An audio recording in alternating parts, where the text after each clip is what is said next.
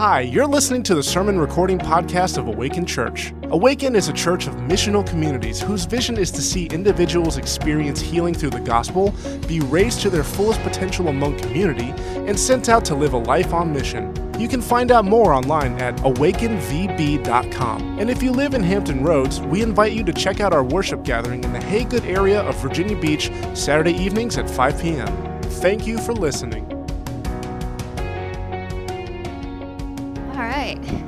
So Philip started us off last week in our book study of James. It was a family gathering, so it was it was more about us, right? Talking about James in our tables and discussing it, which is always good. It's a good way to start that.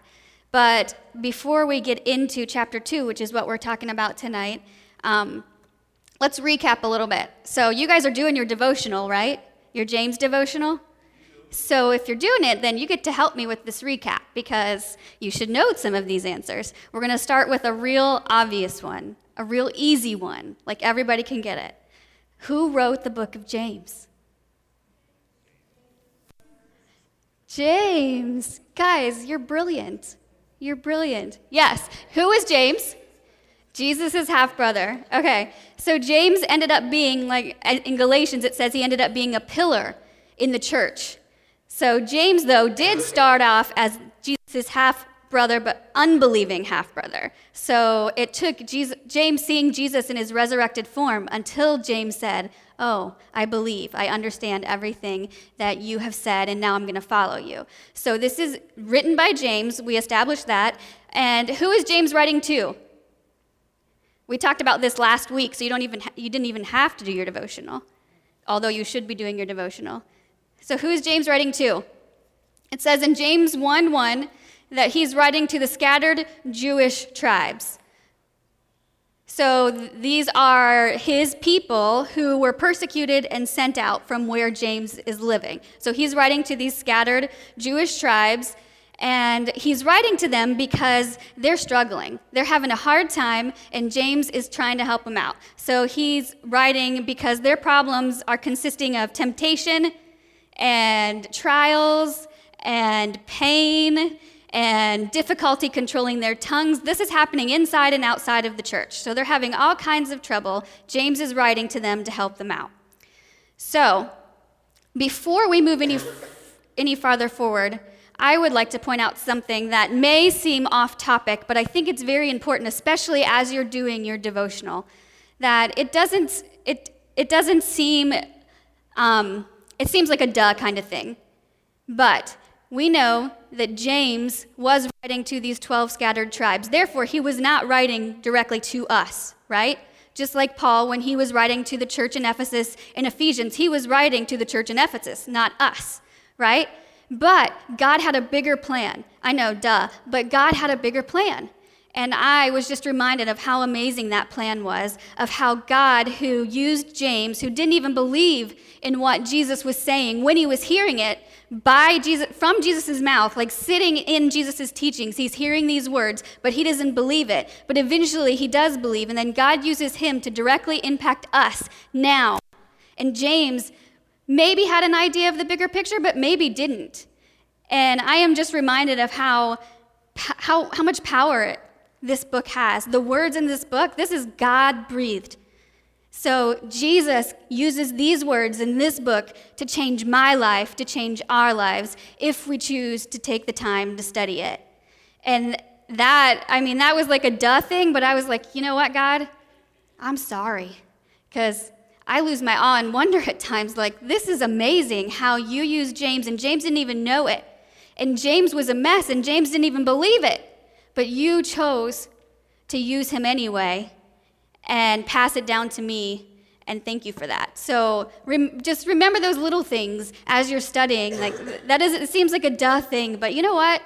This is powerful. The words in here are powerful because it's Jesus. They're God-breathed, and life is in here. And when we study Jesus' life, we can't help but be transformed, and that's what happened to James. He was transformed, and we're going to find out tonight that transformation starts with faith. So we boil it all down, who James is talking to.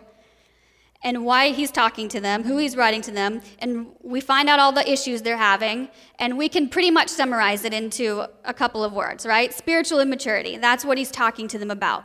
They are just really having trouble because they know all of this stuff, but they're really having a hard time living it out. And that is spiritually immature. So he's trying to help them with that. Philip mentioned last week, and we just want to recap real quick, that in James 1, 2 through 4, the word perfection comes up in this verse. I want to make sure that we understand, just like Philip said, this is talking about this maturity process. This perfection here means becoming mature and complete.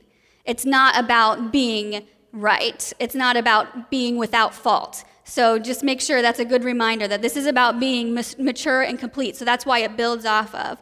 And when we grow up in the faith, that produces transformation. And transformation then is proven by our action, is what we're going to get to tonight. So we also looked at last week, as we're recapping, in verse 22, to be doers of the word, not just hearers of the word. So that was a good stepping stone for tonight, because that's really what we're going to talk about. So James is talking about addressing the spiritually immature, and his audience is really having trouble living the thing out, living out their faith, living out the words that they're hearing, living out what's in the scripture that they have. So,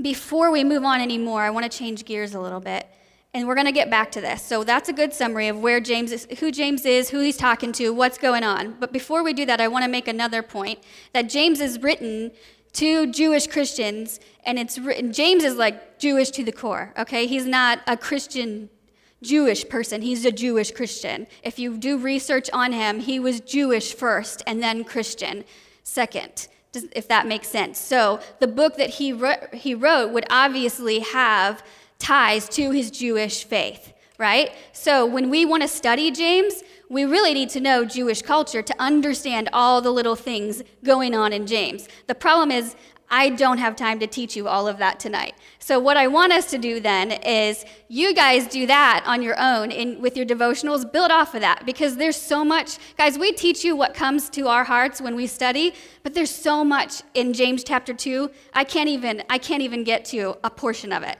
So study it on your own and do that devotional, because I can't teach you all of it. So you guys have to do some of it yourself. We can't teach you all of it. So we're going to do tonight something different. Since I don't have time to teach you the Jewish culture and pick out some of these Jewish things, let's just go ahead and pretend like it was written to us in our westernized culture, okay? So we're going to kind of spread it out that way, and then you guys on your own can take some time to dig deeper and understand what those Jewish pieces of culture and how they relate to James, and how then we can learn even more from it and build off of it. But let's start in chapter 2, since that's what we're supposed to be talking about tonight, in verses 1 through 4 of James chapter 2. This is what it says. My brothers, show no partiality as you hold the faith in our Lord Jesus Christ, the Lord of glory. For if a man wearing a gold ring and fine clothing comes to you in your assembly, and a poor man in shabby clothing also comes in, and if you pay attention to the one who wears the fine clothing and say, you sit here in a good place, while you say to the poor man, you stand over there, or sit down at my feet, have you not then made distinctions among yourselves and become judges with evil thoughts? Okay, so here's what I want to get into tonight. And as a preface, another one, I'm full of them tonight, this is near and dear to me. It might seem simple to some of you, or maybe you just won't get it, but this has been my journey for the last year. This is the road I've been walking. So these words that I'm trying to explain tonight are something that I've been living out, and it's messy still. Does that make sense? So I'm praying, Lord, please, Holy Spirit, in this place tonight, we ask you to dig through the mess, that some truth would be found in this. And not my words, but the Lord, those of the Lord's, because it is near to my heart right now, so it's a little bit messy.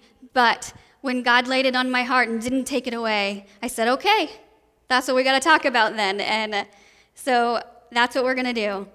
All right, so we're at James chapter 2, 1 through 4.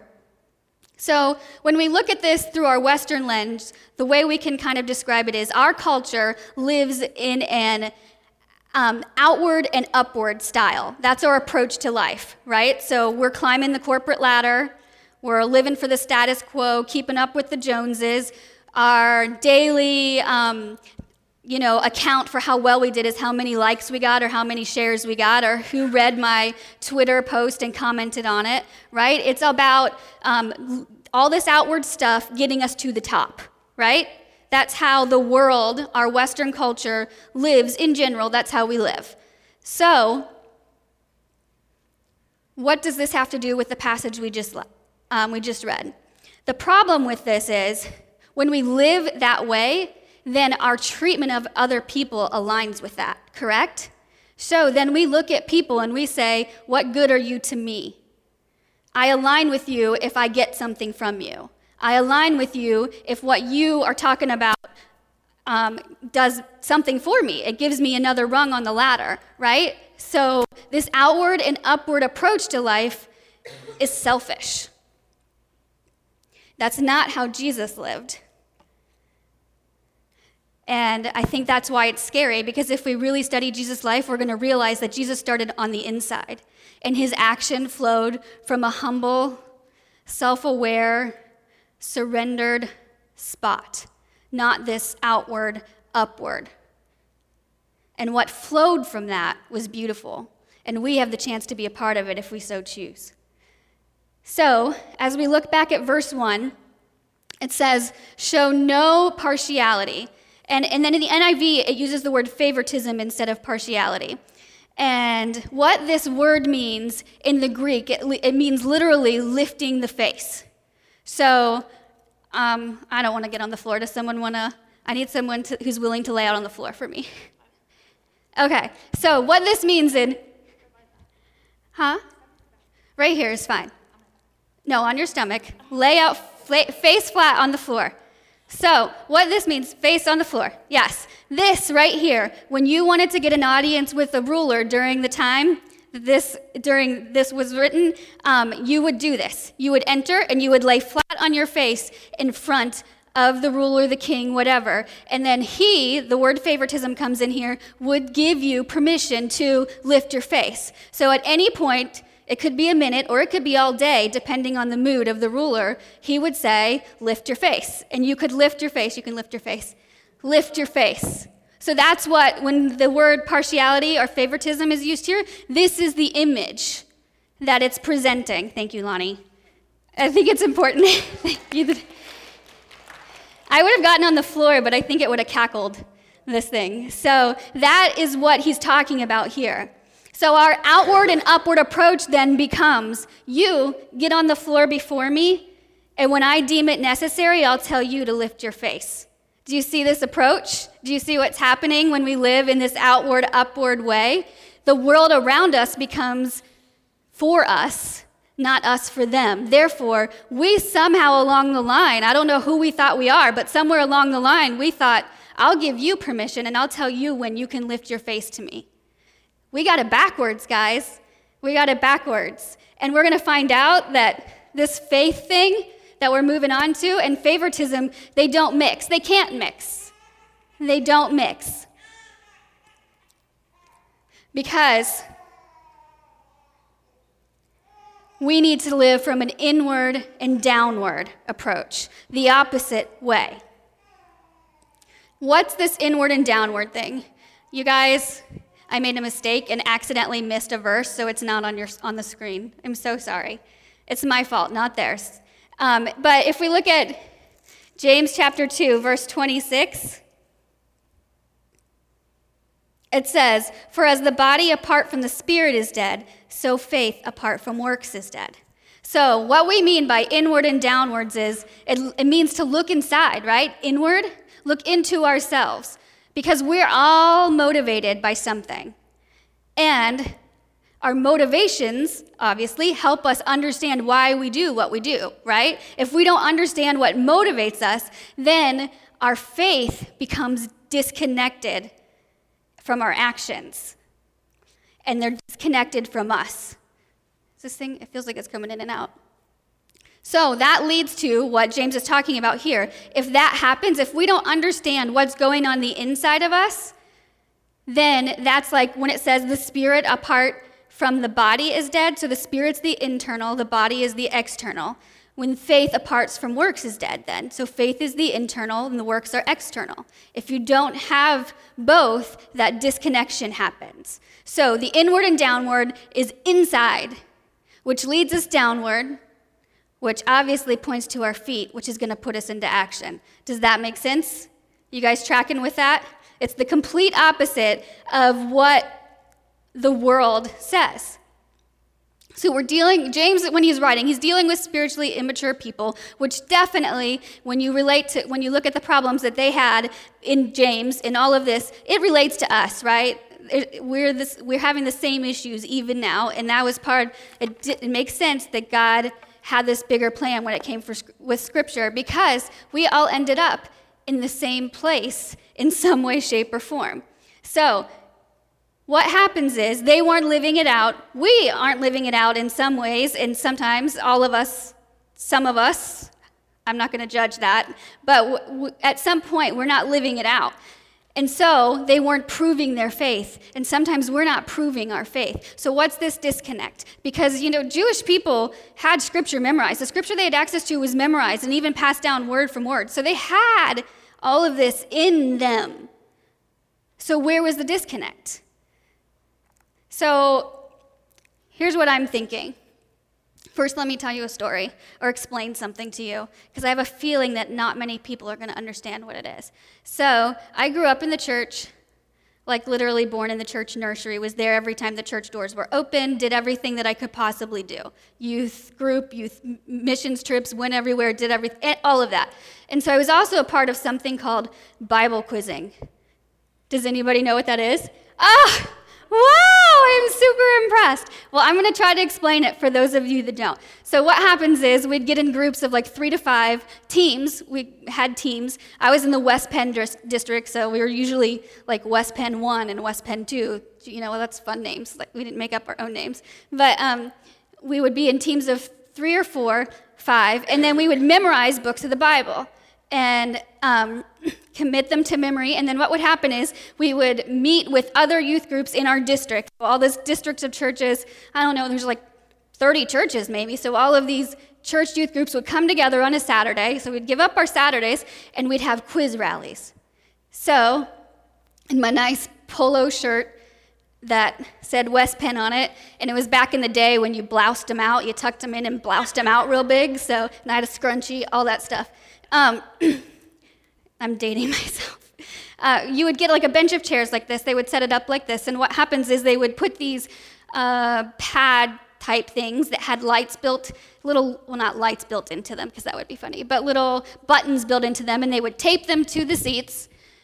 And then they were connected to a light board up here. So what happened was we would line up in our chairs. I know I'm not facing you. We'd sit something like this, and we'd have all the books memorized, okay? And then the quiz master would ask a question, and he would stand up here at a podium, something like this, and he would say, question number 1. According to James, and people would jump, okay? And then whoever's butt came off the seat first, their light would go off first, and then the judge sitting at the table would say, West Penn, number 2. And by the way, you were ranked by how many points you got. So if you were the highest scoring person on your team, you were 1. Like in orchestra, first violin, that kind of thing. You were first quizzer if you got the most points at other rallies. So anyway, so you would finish the question. So let's say he said he got out to, according to James 1:1, who? Then the person who stood up would have to first finish the question and then answer it. So he would say, finish the question, and you would say, according to James 1:1, who, or what, I don't know, I'm not an English person, so don't correct me, was scattered, ? And he would say, go ahead and answer. And then I would say, the 12 tribes. And he would say, correct. Or if I got it wrong, then the other team would have someone stand up and they would answer a bonus question. So this is a lot of detail. First, are you getting what I'm saying, though? So my job on this team was the verses. That's what I did. I memorized all the verses. There'd be certain verses that they would lay out and say, these are going to be finish the verses and finish this verses, and I'm not going to get into why they're different. But I would memorize the verses. So what that meant was I would carry with me stacks of index cards with Bible verses on them, and I would have to memorize them word for word because they had to be word for word or you got it wrong. And they were worth more points. They were worth 30 points, I think, instead of 20. But they were worth more points, so I was like the verse weapon on my team. So if the quizmaster said, question number 2, finish this verse, and I would jump on those. And you usually got like a syllable of the first word out, k, and you would jump. And then I would be like, okay, k. James, in all of James, what verses started with k? And I would probably say, consider it pure joy, my brothers, whenever you face trials of many kinds, because you know that the testing of your faith develops perseverance. That's NIV, not ESV. And he would say correct, and I would get the points. So the point is, I just quizzed on Matthew, I quizzed on the Corinthians, James, Luke, Acts, John. I quizzed in all of these books, which means I just threw them away this year. I had like a tote full of index cards with verses on them, and I had them all memorized at one point. All of them memorized, word for word. Holy crap. We're going over tonight, guys. I'm just telling you that now, so get comfortable. We are going over. I had all these verses memorized, but they did not do me any good if I didn't live them out. And that's what James was saying.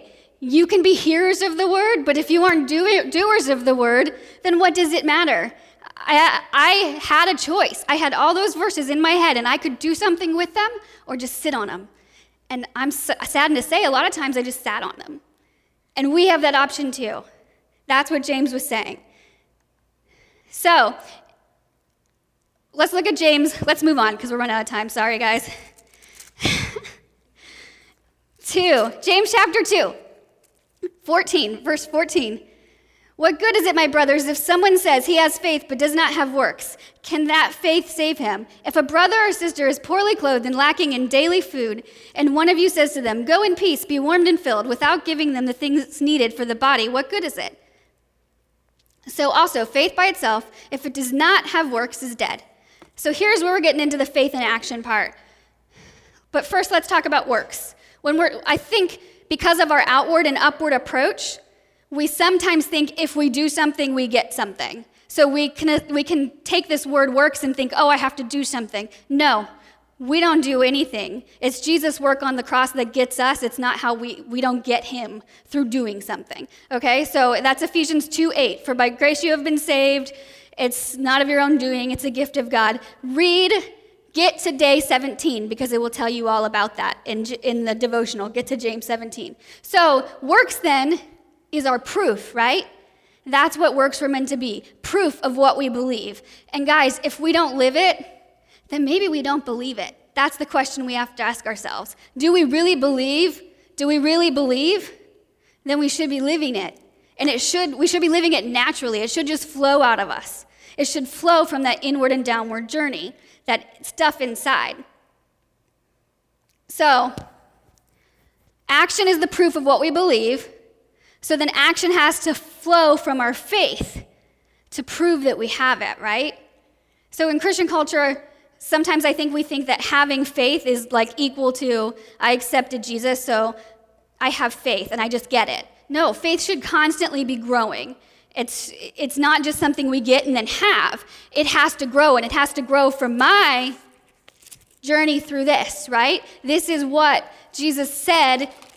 This is who he says he was, and what he said he was going to do is all in here. And if I have faith, it starts here. I have to put forth some effort. I have to do something in order for that faith to grow. And it has to start with the internal side. So what is faith? Who knows Hebrews 11:1? What is faith? Yes, the conviction of things unseen. So that faith and understanding that we trust him completely. When we don't live out that faith, we're saying we don't trust him. We're saying, I don't believe. But that starts with this inward and downward journey. We have to look inside first because most of us have already lived the road for a while where we've realized this outward and upward one isn't getting us anywhere because it's not connected to anything. So our faith grows and then action happens because action should be a byproduct of our growing faith. That's how we know that we're growing, because this action happens naturally. That's called transformation, and that happens by becoming more like Jesus. So I call it proving it. And in my house, I use that phrase a lot. Like my kids say, yeah, I heard you, Mom, and I say, prove it. I want to see it because I know that my kids did not hear me if I ask them to do something and they don't do it, right? The proof is in the action. But the action cannot flow. Action that comes by itself is only going to go as far as us. Does that make sense? It's got to be connected to a source. That source comes from the inward and downward journey. The inward and downward journey is hard, guys. And we don't want it because, look at when you go inward and downward, what are you doing essentially? You're looking inside yourself. You're finding the dark places. Who as a kid was scared of the dark? I was. Yes, exactly. So why do you want to dig into those dark places? Why do you want to unbury those things and examine them? Because it's in those dark places, when we can expose them to the light, then we can say, God, I trust you. It starts in there. It starts inside, and that's where I've been over the last year, this inward and downward journey inside first. And from that's when we can say, God, I trust you. God, help me grow in this. Then this inward, downward, we start to move from our action on our own without needing something back from what we do. So how do we gain this inward and downward? How does it grow? We understand what it is. We got to go inward and downward. We got to look inside, but what does that involve? And I know that as I've been studying lately, this word patience, when I was studying James chapter 2, this word patience, as I read, seriously guys, everywhere I go, it's the word patience. I'm like, all right, God, what? Patience. All right, God, this inward and downward journey, I need to know you more. I'm studying, I'm following, I'm giving up my time, I'm giving up things that I want because I want to know you more, so that this inward and downward journey starts, so that from that true faith happens. Patience. So what does patience mean? We know it means now to tolerate delay, trouble, suffering without getting angry. But if you trace it back, it used to mean just to suffer. And Henry Nouwen, I really like to read Henry Nouwen. He was a professor, an author, a whole bunch of things. This is what he says about patience. He says, to be patient is to experience the pain of your life. And I already said I was going over. And what that means is, to experience the pain of your life means you can't reframe it. You can't run from it. You can't change it. You can't pretend it's not there. And that's what the outward and upward journey says, right? Hey, we're moving out and up. Forget about that stuff. But God says, no, you want to know my Son better? You want the Holy Spirit to work in your life? Then you have to sit patiently. But sit and move at the same time. I know it's hard. But this inward and downward journey starts with this patience. That means sitting in our sufferings and experiencing them. Because what did Philip talk about last week? Trials. They're hard. But how do we understand what joy is if we've never gone through it, right? How do we understand how to walk with somebody if we've never gone through it? How do we understand hope if we've never gone through it? How do we understand faith if we've never gone through it? There's no reason to believe anything in here if we haven't gone through it, right?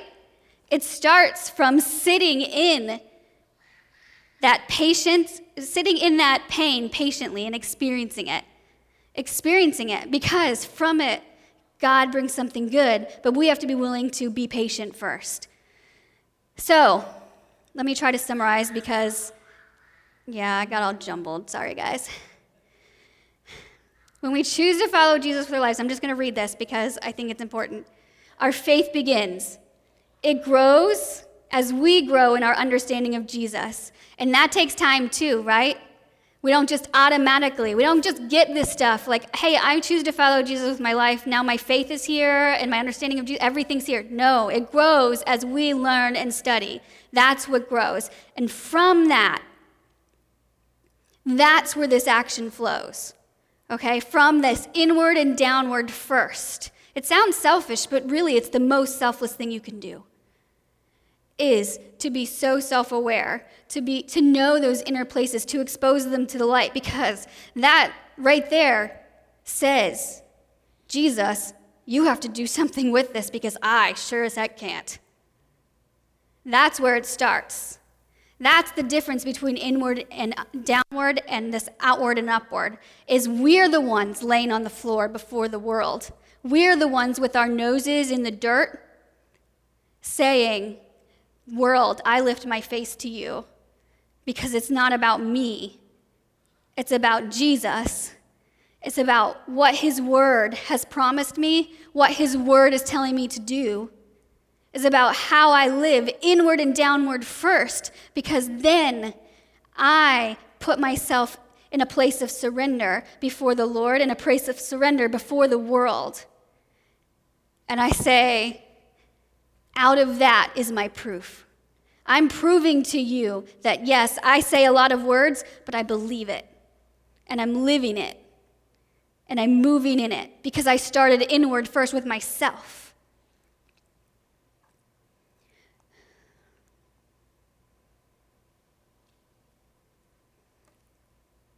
So inward and downward starts in dark places. But that's where we find out we need a Savior, in the dark places. It's backwards. It's opposite. It doesn't take us to the top, it takes us to the bottom. But in that place, low on the floor, is when our actions are seen by those around us. Because we don't look like everybody else, right? We're not climbing a ladder. We're not stepping over people to get what we want out of this world. We're offering a hand up. It's from that place that compassion happens. And compassion, what does compassion mean? Passion and patience come from the same word. They both mean to suffer. So compassion means to suffer with someone. So we've been there. If we're starting inward and downward, we know what it means to suffer. So I can walk along with somebody else who's suffering. And I can help and I can be there with them because I've been there. That's what compassion is. That compassion is what flows out of faith that is active. That compassion is what flows out of an inward and downward journey first. And compassion, listen, compassion is what's going to eliminate favoritism. Compassion is what is going to say to our neighbors, you matter. Compassion is what's going to tell the world, this is proof of what I believe.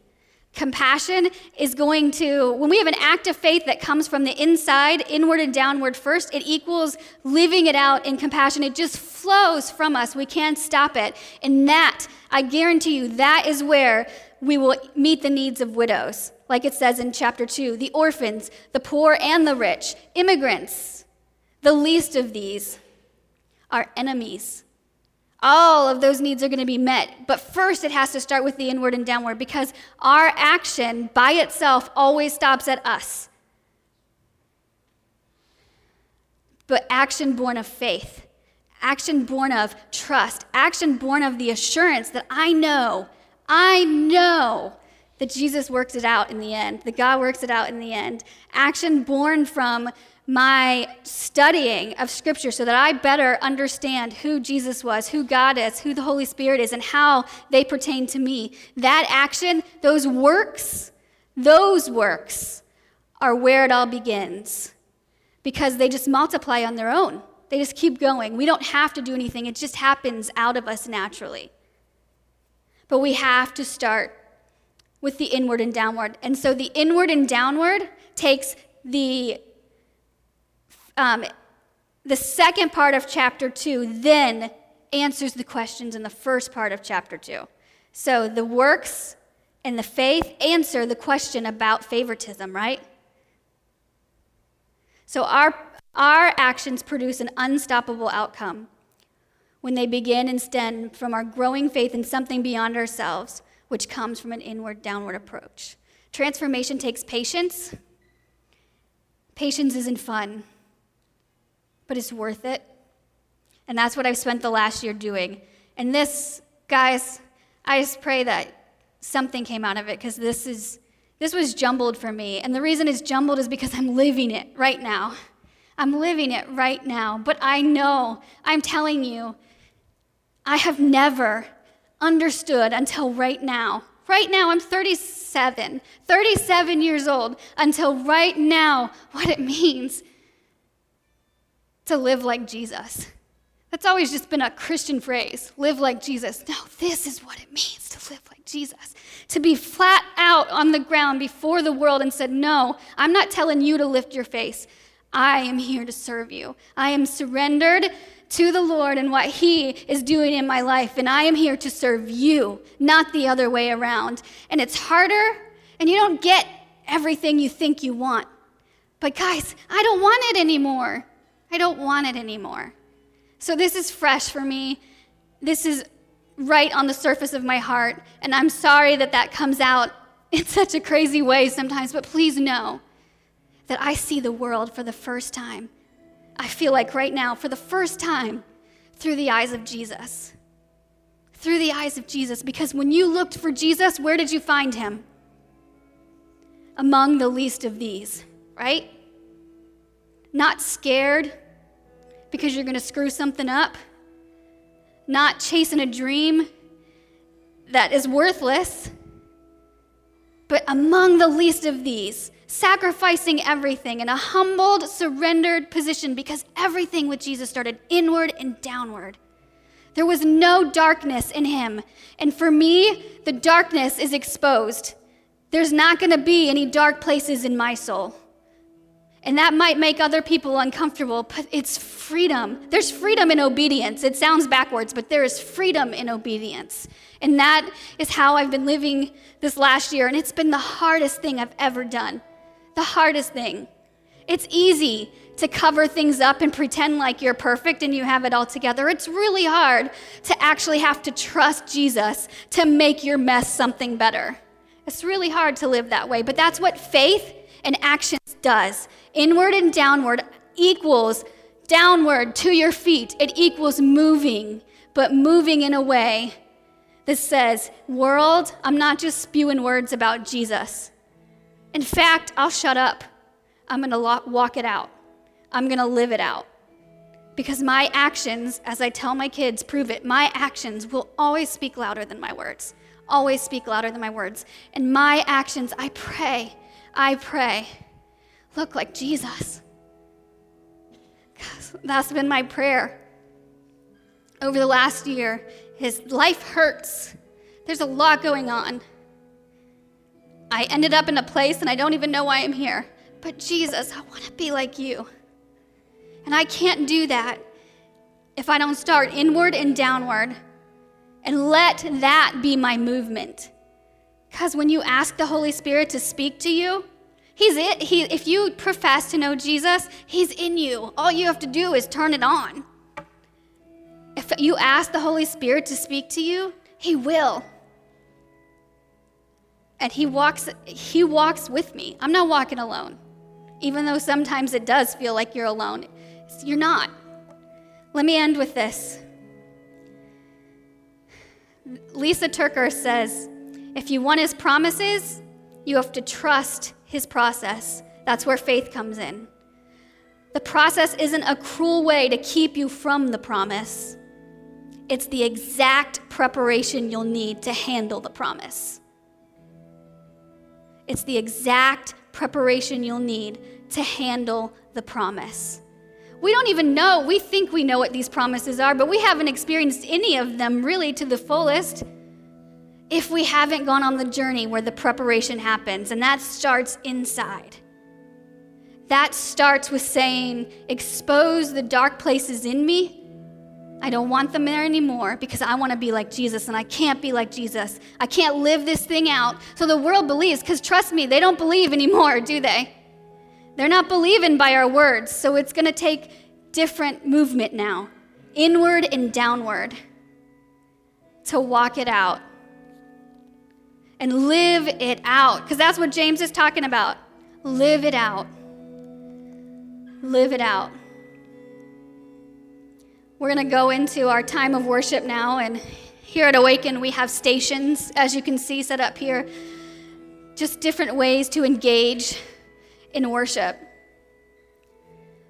Maybe the cross over here is someplace you need to visit, because maybe there's a piece of you that you know this inward and downward journey is not happening because there's this piece of darkness that I'm afraid to encounter. Maybe you need to write it down, expose it to the light. Because the faith, living out the faith, walking out the faith, living out this life in a manner that represents Jesus, you can't have the dark places. Expose them to the light. Or ask him, spend time there, asking him, God, reveal to me, Holy Spirit, tell me where I need to remove this outward and upward approach in my life and switch to inward and downward. Because I want natural action to happen, not man-made. Maybe you need to remember over here at our communion station, maybe you need to remember, be in awe and wonder of who God is and what he did. And remember how much he loves you, what he wants to do in your life, what is represented in the blood and the blood in the body, the bread in the cup. We also have the stone washing station. And over here, maybe there's a part of you that you need to ask for, something you need to ask forgiveness for, to let the light shine on it in this way, in this manner. There's nothing magical, just write on the rock, whatever you need to, wash it away in the water. It's just representing how when we ask the Lord to take it from us, he does. And he remembers it no more. So we don't have to remember it anymore. But spend time as we worship. I know, guys, remove me from the equation. I'm human, and I've only done this a few times. I'm working on it, but God had a message here tonight that he wanted you to hear. So if you're confused about that, ask him. In this moment, as we're worshiping, God, what was it that you wanted me to hear? He will tell you. He will tell you. Ask him to make you more like him. Because that's what the world needs. That's what the world needs. They need Jesus represented in us. They don't need our words. They don't need our pretending. They need actual, authentic action, and that comes from inward and downward first. It's scary, but if I can do it, you can do it. Let's go ahead and worship together.